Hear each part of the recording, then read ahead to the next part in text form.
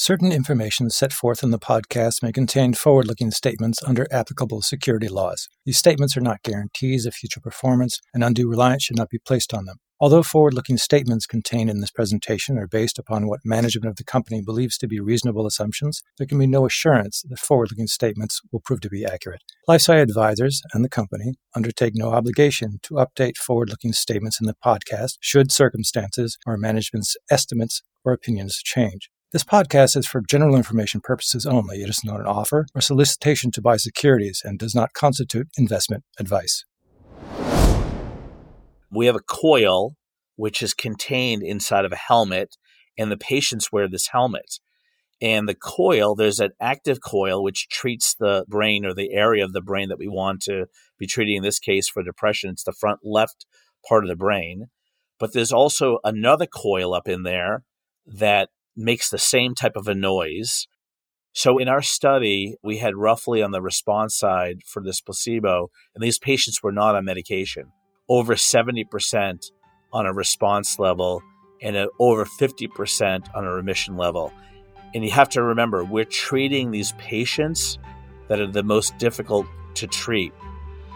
Hello, my name is Neil Canavan, and this is Benchtop Bios, podcast series by LifeSci Partners, where we introduce healthcare investors to the people and the pipelines driving the biotech sector forward.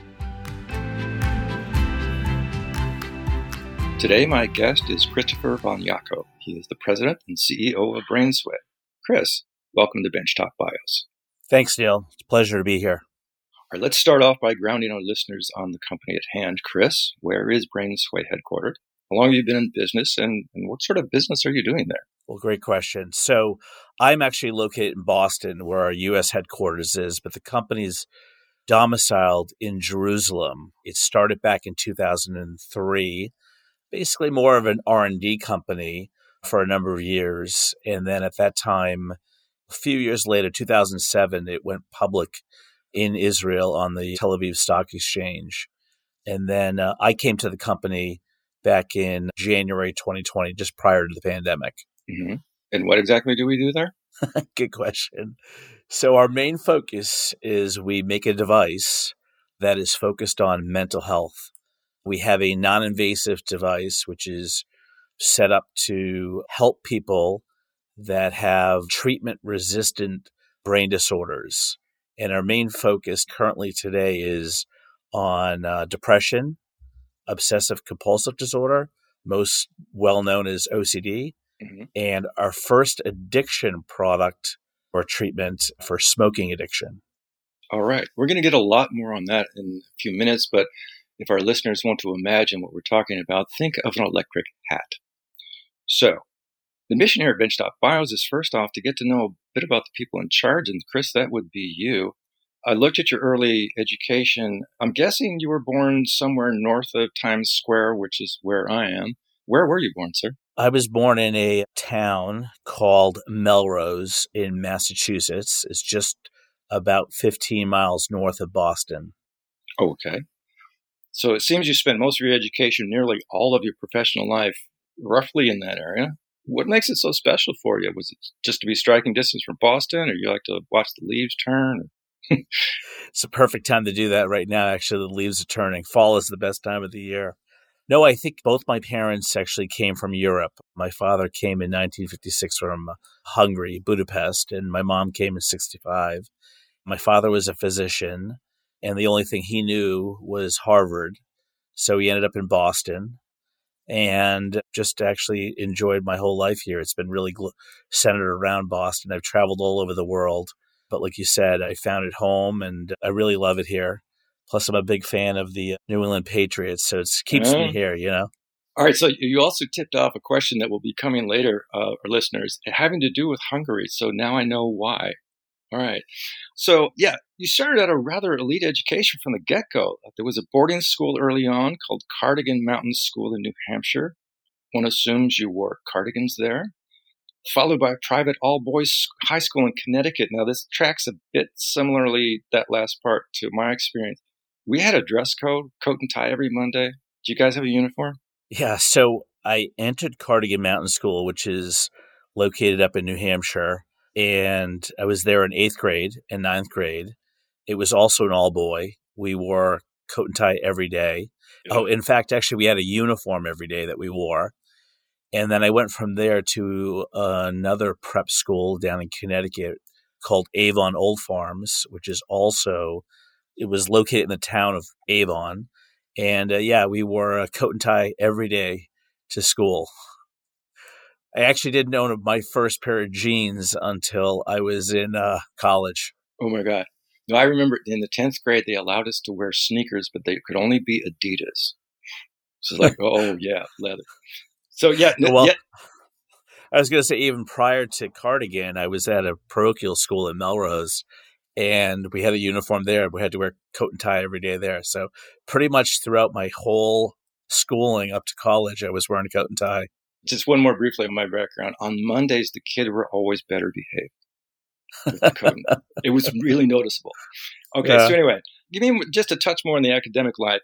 Again, to reference my experience, I was learning college-level, entry-level biology in the 8th grade. Were your disciplines pretty ratcheted up? Yeah, for sure. Yeah, I was in all the major AP classes when I was in high school as well. So it sounds like a very similar experience to you. All right, so for undergrad, you go to a small liberal arts college called Bates. This is referred to as a Little Ivy, and there you majored in physics and math. You had a side order of Spanish with that, class in 1990. So did you have an idea at the time how all that math might be applied, or did the way of thinking just appeal to you? I had an affinity towards math. I think I first kind of discovered it when I was in 3rd grade.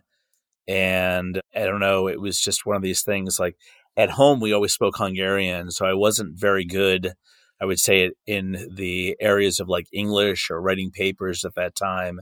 And I just kind of, math always clicked with me. You could write a paper and it was very subjective how the paper was, but 1 + 1 always equaled 2. And that's sort of the way I went at it. So I had this real good affinity for math, and I, throughout my career, or throughout my learning in elementary and then in high school and then through college, I've just always really enjoyed math. It didn't occur to me until just this moment that this is a universal language. Okay. It is. Yeah, right, that makes exactly. a lot of sense. Yeah. That's right. Yeah. So graduate work, you head off to MIT for way more math.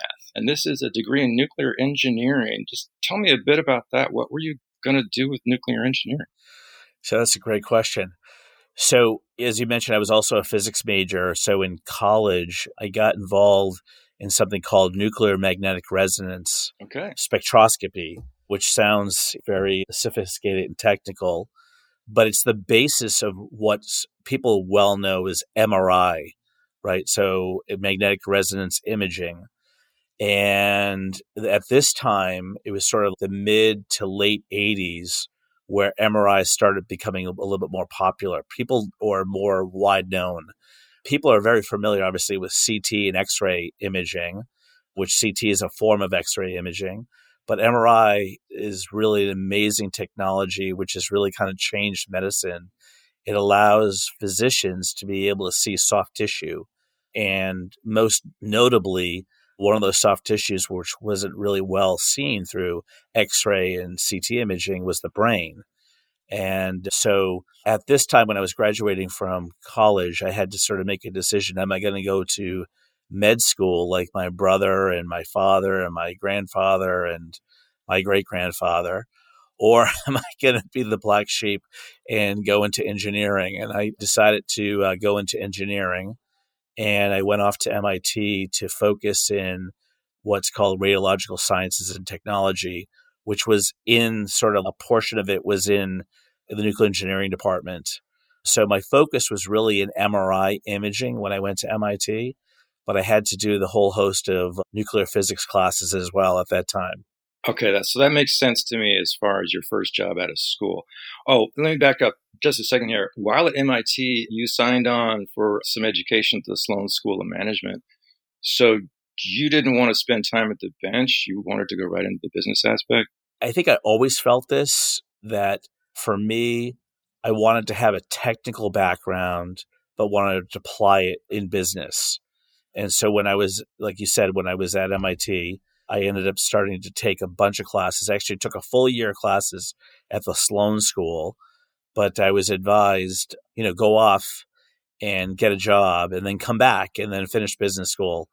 And I never did, unfortunately. One thing or another led me in many, many different directions, but it was so invaluable to actually get that sort of background from a business perspective.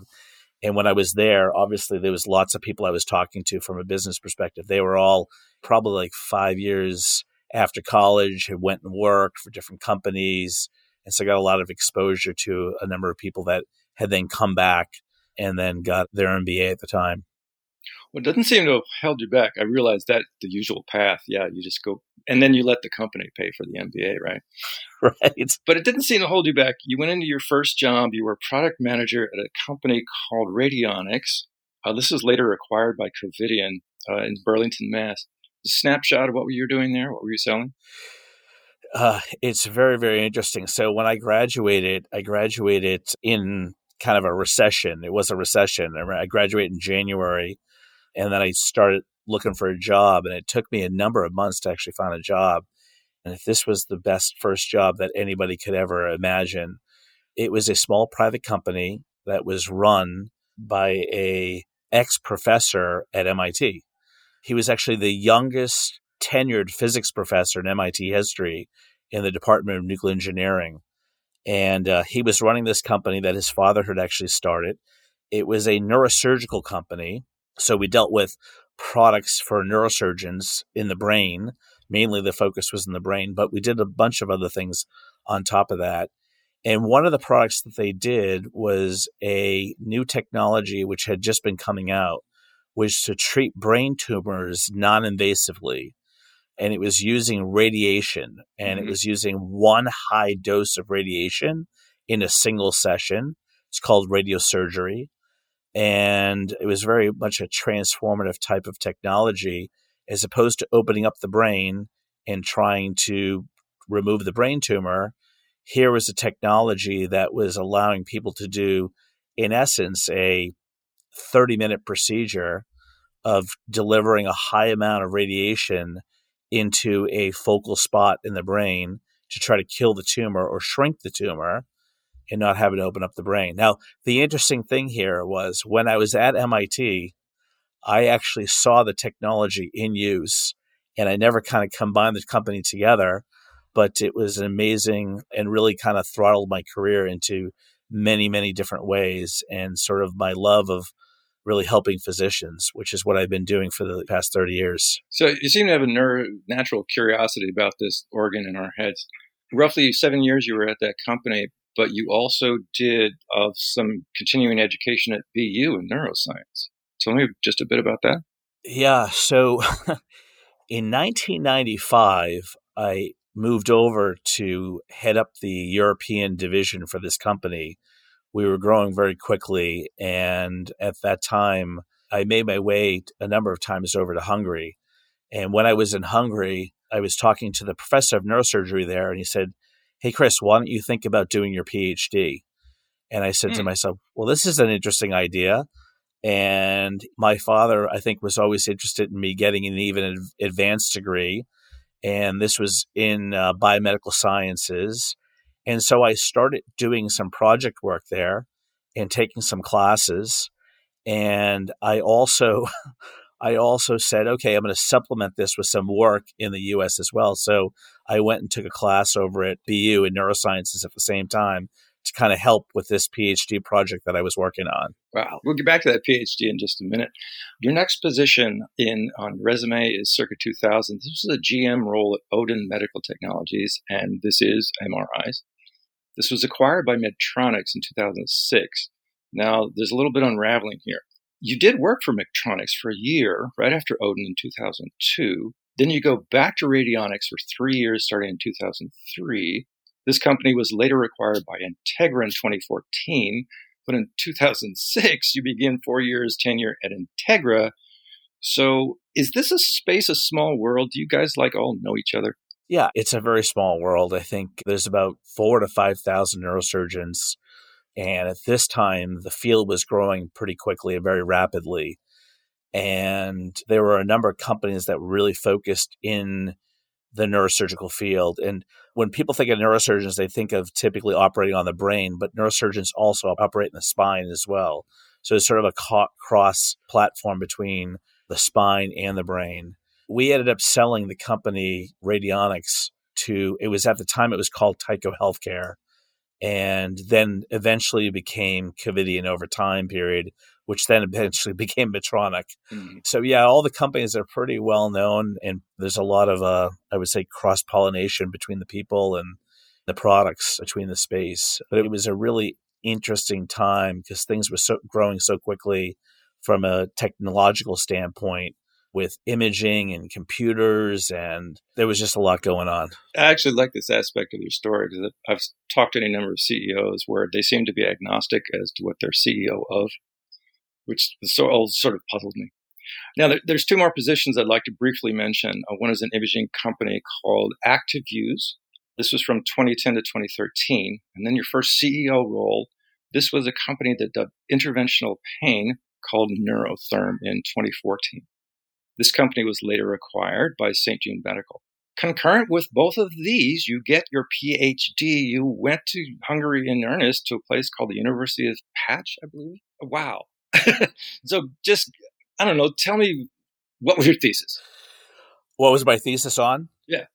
Oh, so it was in a language I would understand. Yeah, it was in a particular place. I would call it neuronavigation. Neuronavigation is a technology which is using the ability to get to a point in space in the brain minimally invasively. So we developed a technology back at Radionics back in 1993, 1994 on neuronavigation, and it was using an articulated arm.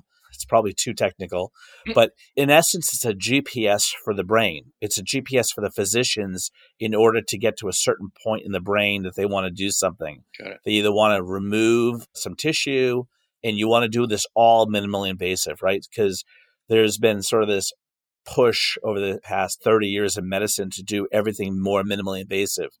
And the way you do minimal invasive technology is you either take a camera, like an endoscope, and you go into the body and you're using that imaging to be able to guide you in which way you want to go and remove something, right? A lot of people are familiar with what's like a colonoscopy, right? So the ability to kind of go inside the body.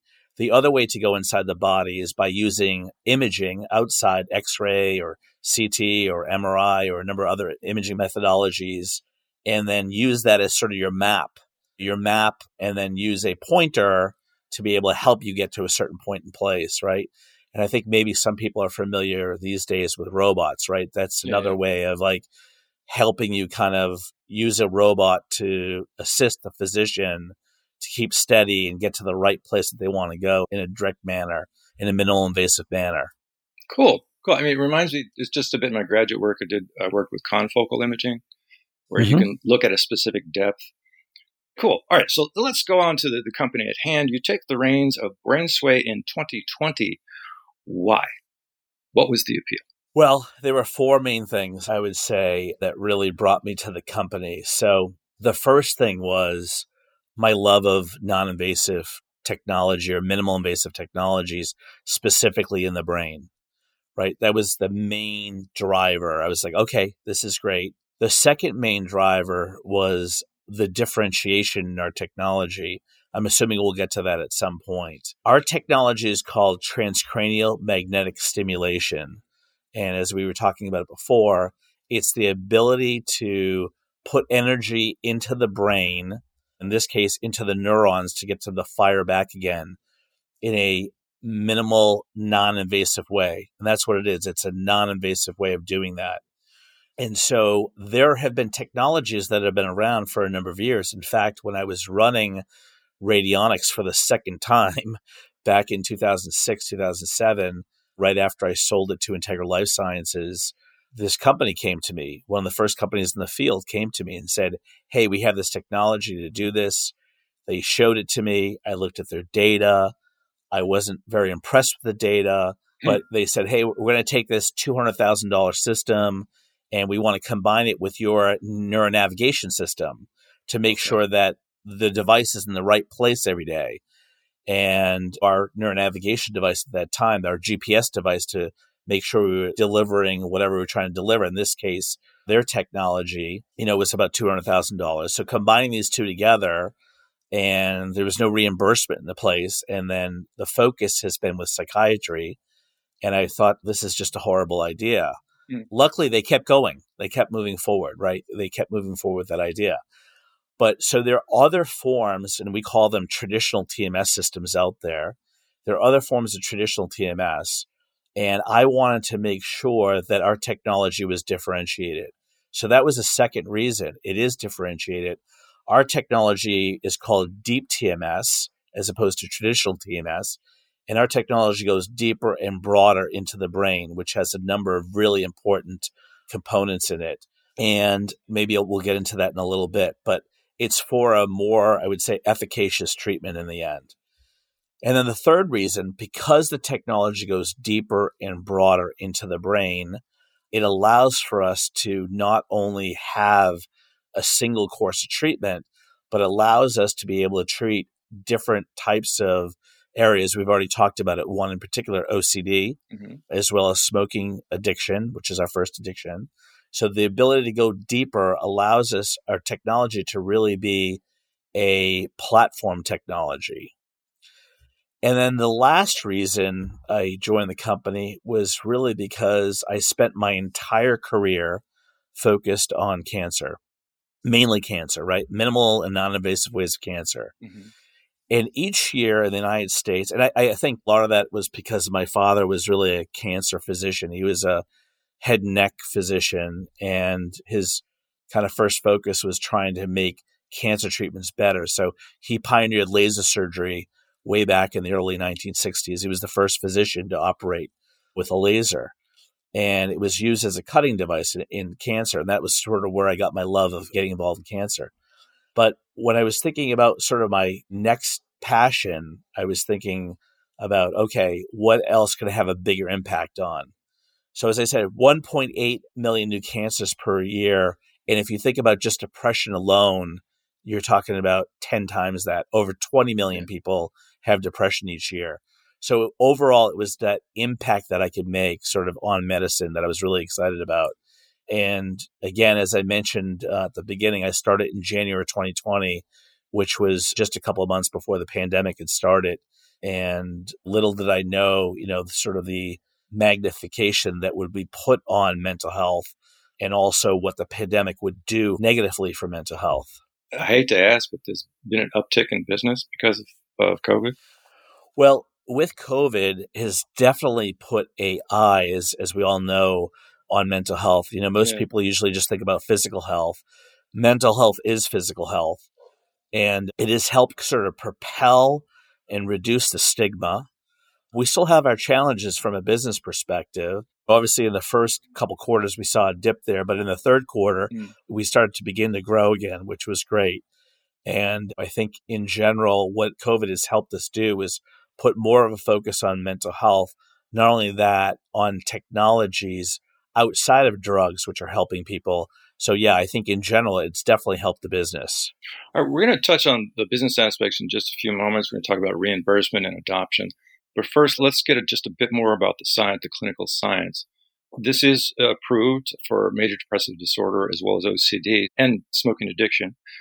Let's start with the first, as mentioned, which is major depressive disorder. Could you just tell me about the registration trial? How was it conducted? And could you just touch on how the placebo effect was handled, which can be fairly pronounced in depressive studies? Yeah, great question. So we got our first FDA clearance back in 2013.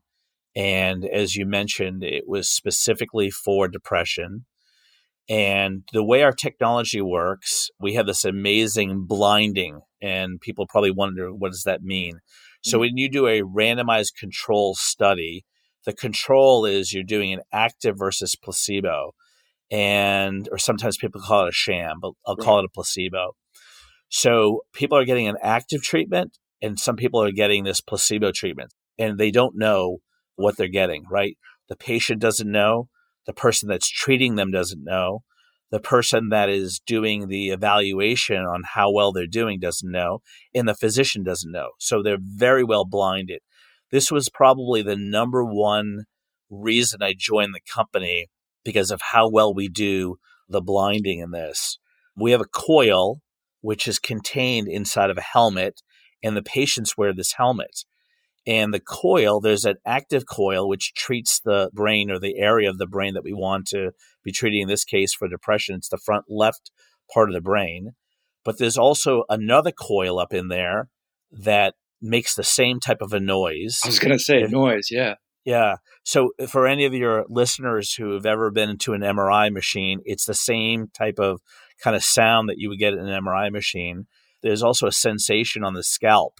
So whether you're getting an active treatment or we're getting the placebo treatment, the patients would hear and feel very similar sounds. Okay. And it was between this sort of this active and placebo where you need to show a statistical difference and be able to kind of prove to the FDA that something was happening here. So in our study, we had over 200 patients, and it was a multi-center. So there was a number of different places, both in Israel, we had centers in the United States, and we were looking for two things. In depression, you're looking for two things. Whether you're talking about our treatment or you're talking about medication, you're looking for somebody to have a response, and ultimately you want somebody to go into remission, right? You want their depression to go away. So the response, there's no imaging to date that will give you, or a blood test that will give you a diagnostic to tell whether you have depression or you don't have it anymore. It's really a scoring method, which is done by the psychiatrist. And let's just make it simple. Let's say the score is between 0 and 100, where in this case, 100 is not an A in school, but it's the worst type of depression that you could possibly have, the highest level, right? So let's say a patient comes in with a score of 60, and ideally you want to get them below 10. Below 10 is where they're in remission. So a response is where you get somebody to go from a 60 down to a 30. So it's, in essence, you're dropping their initial score by 50%. Okay. And again, like I was saying, you're trying to get somebody to go from a 60 really down to a 10. So in our study, we had roughly on the response side for this placebo, and these patients were not on medication, about 40% of them, so about 4 out of 10 of them got a response, and a little bit more than 3 out of 10 of them got to remission. But now when this got to the real world, this got even better. So you're talking typically over 70% on a response level and over 50% on a remission level. And you have to remember, we're treating these patients that are the most difficult to treat, right? These are the ones that are failing medication, right? So these are the ones that are very difficult to treat. So talk to me about, well, first, the short question, adverse events. Yeah, so there are essentially no adverse events with the technology, right? So I say the biggest adverse event is headaches. People are getting headaches when sometimes they're doing the treatment because there's sort of this knocking on the head, essentially, during the treatment itself. But the treatments, are 20 minutes long, and most people have no issues with them. Even in our trials, you're talking about a 5% sort of dropout rate, which is extremely low, right. Especially if you compare it with medications, right? Medications have lots of side effects, whether it's weight gain, sexual side effects, GI side effects. In some cases, the medications can also induce suicidal ideations, which obviously is not what you want them to do. All right. So with this, it's not one and done. It requires multiple sessions. So what would be the average amount of sessions before you achieve remission? And then how long does the remission last? So the numbers I was giving you in our study was originally 20 treatments. So it's once a day for 20 days. However, we did some additional work in our study. We went additional 2 times a week for an additional 12 weeks. So it was a total of 44 treatments in general. From a reimbursement standpoint, which is really what matters, is how this technology gets reimbursed. The traditional reimbursement is 36 treatments. So they'll come in once a day for 36 days. Got it. We're going to go more into the reimbursement setting in just a few minutes, but first let's touch on the OCD indication. Sure. Was it roughly the same procedures as far as placebo and roughly the same amount of sessions and durability and so on? So very good question. So when we originally started with OCD, which is a much more complex disorder, our goal was to get a reduction in the OCD scoring. And as opposed to 50%, the goal was let's get somebody a 30% reduction. We felt that was probably the best we could do. And where depression, there's probably 30 plus different medications that are approved by the FDA today on the market. And then you're talking about patients a psychiatrist will work with the patients and they'll combine these medications also. Mm-hmm. For OCD, there's only 5 medications that are approved by the FDA. So a lot less. And I believe 4 out of 5 of those medications are actually antidepressants. So OCD is a much more complex disorder. And we didn't talk about it, but from a depression standpoint, upwards about 40% of patients will not respond to medications. In the case of OCD, it's even higher. It's about 50%. So they're kind of stuck with OCD. The next level of care is to do a more intensive therapy where they may be hospitalized, right? And so our goal here was a 30% reduction, which could help people kind of get back to be productive in life. OCD is, people think of perfectionism, which is an issue, right? But for people with OCD, clinical OCD, it's really preventing them from being able to live a normal life, right? Whether it's washing their hands they're worried about germs, right? And where they're washing their hands excessively for hours and hours, where their hands are getting raw, or for example, where people keep checking things. They keep checking the locks on their door and they can't leave their homes. It really makes it really difficult for these people to work. So in our original study, it was 29 treatments. So every day for 29 days. Again, it was roughly about a 20-minute treatment with the technology. And we were on the order of about 4 out of 10 patients would get that response. And in our real world studies, it's more about 6 out of 10 getting that response. So it's amazing what this has done. And I'm sure you have some other questions about it. So I'll try to stop there. Sorry. Well, I just wanted to point out there is a connection between these two maladies. There was a paper just out in the Journal of Psychiatry Research. This is from UCLA. They looked at OCD patients who also have major depressive disorders, which apparently these two are comorbidities fairly often. And the conclusion of this paper was TMS was, quote, associated with further alleviation of both OCD and depressive symptoms, particularly in individuals with more severe illness. So yeah, there is a large body of literature out there for this. Now, let's switch gears. Let's talk about business. We have touched on this. You talked about reimbursement.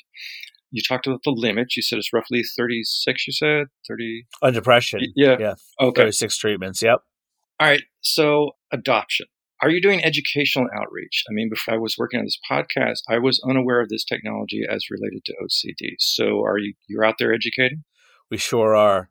October is a big month because particularly it's Depression Awareness Month, but also the second week of October is OCD week. And we do a lot of education, whether it's doing education both to providers as well as psychiatrists, as well as sort of a grassroots approach from the bottom up. We do a lot of work on digital media, and we continue to sort of advance things that we're doing from a digital media perspective. And I talked to a lot of people. I was just recently at a mental health awareness walk that's put on by NAMI. It's they're a National Alliance for Mental sort of Health Education in Northern California, and I was an honorary chair of this. And we get people from all hosts that come to this event, this walk, and we have a booth there, and people walk up, and literally probably less than 10% of the people there are familiar with this technology. When I first started, I kept on calling it the best kept secret in medicine, but it's my job to really make sure that more and more people are aware of it. Awareness is a huge thing that we're focused on. All right, so I'm a provider. I see the data. I'm thinking, okay, I could use this device, but as you touched on earlier, this thing ain't cheap.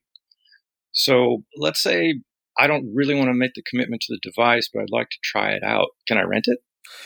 Yeah, so we work with our potential providers, and our potential providers could be hospitals, the outpatient setting in a hospital.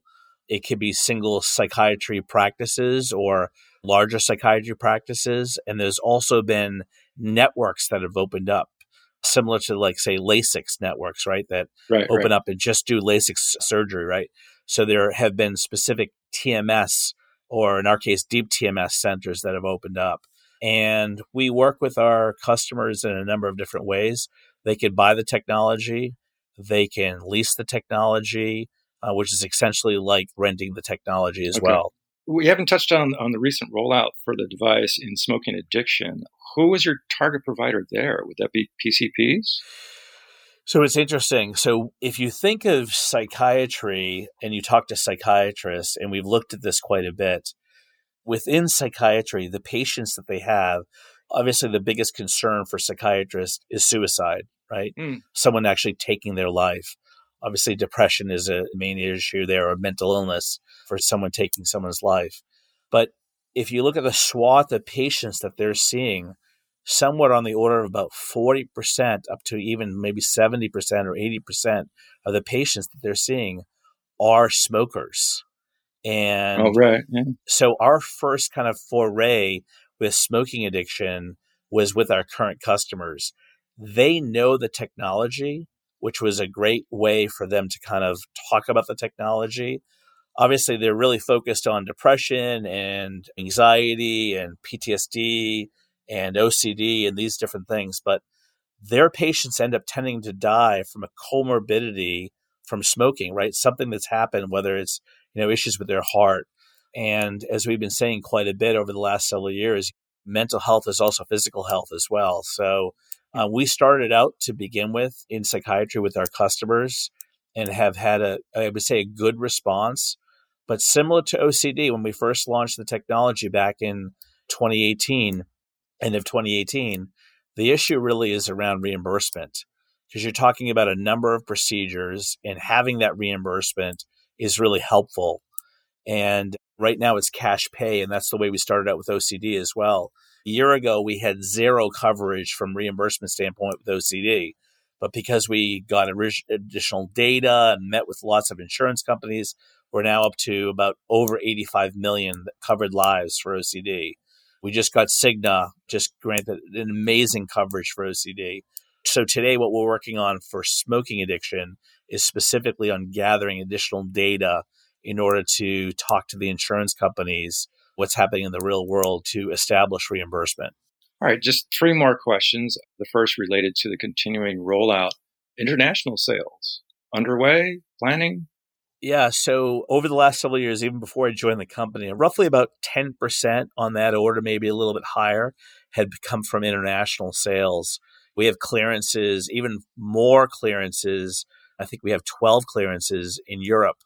And we've been partnering together with international collaborators to sell the technology both in Europe as well as in Asia and Australia. And we just moved. I made a strategic move a couple of months back. We had our general manager who was here in the United States. He's now moved back to Israel. And his focus, one of his big focuses, is looking at the international business. So we're trying to do some things there. But as it is in the United States as well, it comes down to reimbursement, because the technology needs to be reimbursed because it does cost some money. So from a cash pay perspective, that's a little bit of a hindrance. But we've had some luck in certain countries. We're looking further to expand our international presence as well. All right, and then let's wrap up with, are you looking to expand on the technologies? Is this thing optimized, or is there a next gen coming? Yeah, so last December, we showed our next gen technology at a conference called Brain Stimulation, which is focused mainly, I would say, on researchers. It happens every 2 years. There's a meeting next year as well. But our technology, whether it's our technology or traditional TMS, is only hitting a certain amount of the neurons in the brain. The beauty with ours is that we go deeper and broader, which means we're treating more neurons than the traditional technology. And we go broader, which allows us not to miss the target. Because we roughly know where the target is, but you could miss the target, where traditional TMS is very focused. It's very focal, right? So think about it like a laser beam versus sort of like a flashlight. But what we're trying to do is, with our newest and greatest technologies, we're trying to actually improve it in order to even treat more neurons. And without getting too technical, roughly, I would say in a given volume, our technology is treating about 10% of the neurons there. And we have a technology that we've patent it and that we're getting ready to roll out. It's going to take some time to get it rolled out because we have to do clinical trials and everything. But we'll get up to about 90% of the neurons being treated in a given volume as opposed to that only 10%. And we believe that that's going to have an impact when it comes to a clinical impact as well in the future. All right. Well, finally, in order to get to that future, you're going to need some cash. So just give me a snapshot of what's your current cash position and what sort of conversations might you want to have at, like, say, JP Morgan or with anyone anywhere in the near future. So we're actually in very good shape when it comes to cash. In March of 2021, we raised an additional $45 million. So at the end of last quarter, I believe our cash position was just north of $52 million. And last year in 2021, we burned about $2 million for the year. So we're actually in a very good cash position. We have cash to last us quite a bit of years from now, but our total focus is on growth, right? Ensuring that people understand about this technology, make sure that there's access to the technology, making sure that it's affordable, and making sure that it's acceptable. The really things that we pride ourselves on is superior technology, superior evidence, and superior support to our customers. Splendid. And that is a wrap. Ladies and gentlemen, I have been speaking with Christopher von Jako. He is the president and CEO of BrainsWay. Chris, thank you for joining me today. Neil, thank you. It was a pleasure. I really appreciate it.